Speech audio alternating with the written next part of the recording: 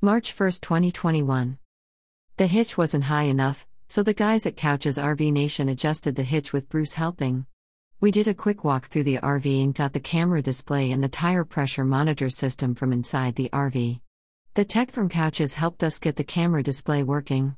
Taking a deep breath, Bruce asked, "Are we ready to do this?" My answer was an excited yes. We are now on our way back to Colorado, pulling our new home.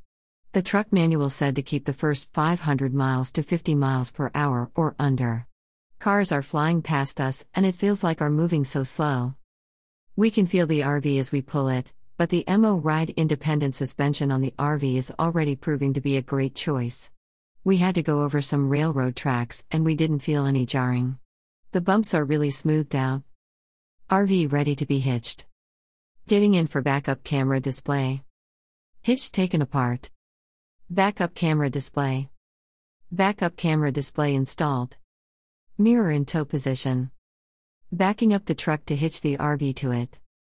RV is hitched to the truck. Connecting the electrical. Almost ready to go.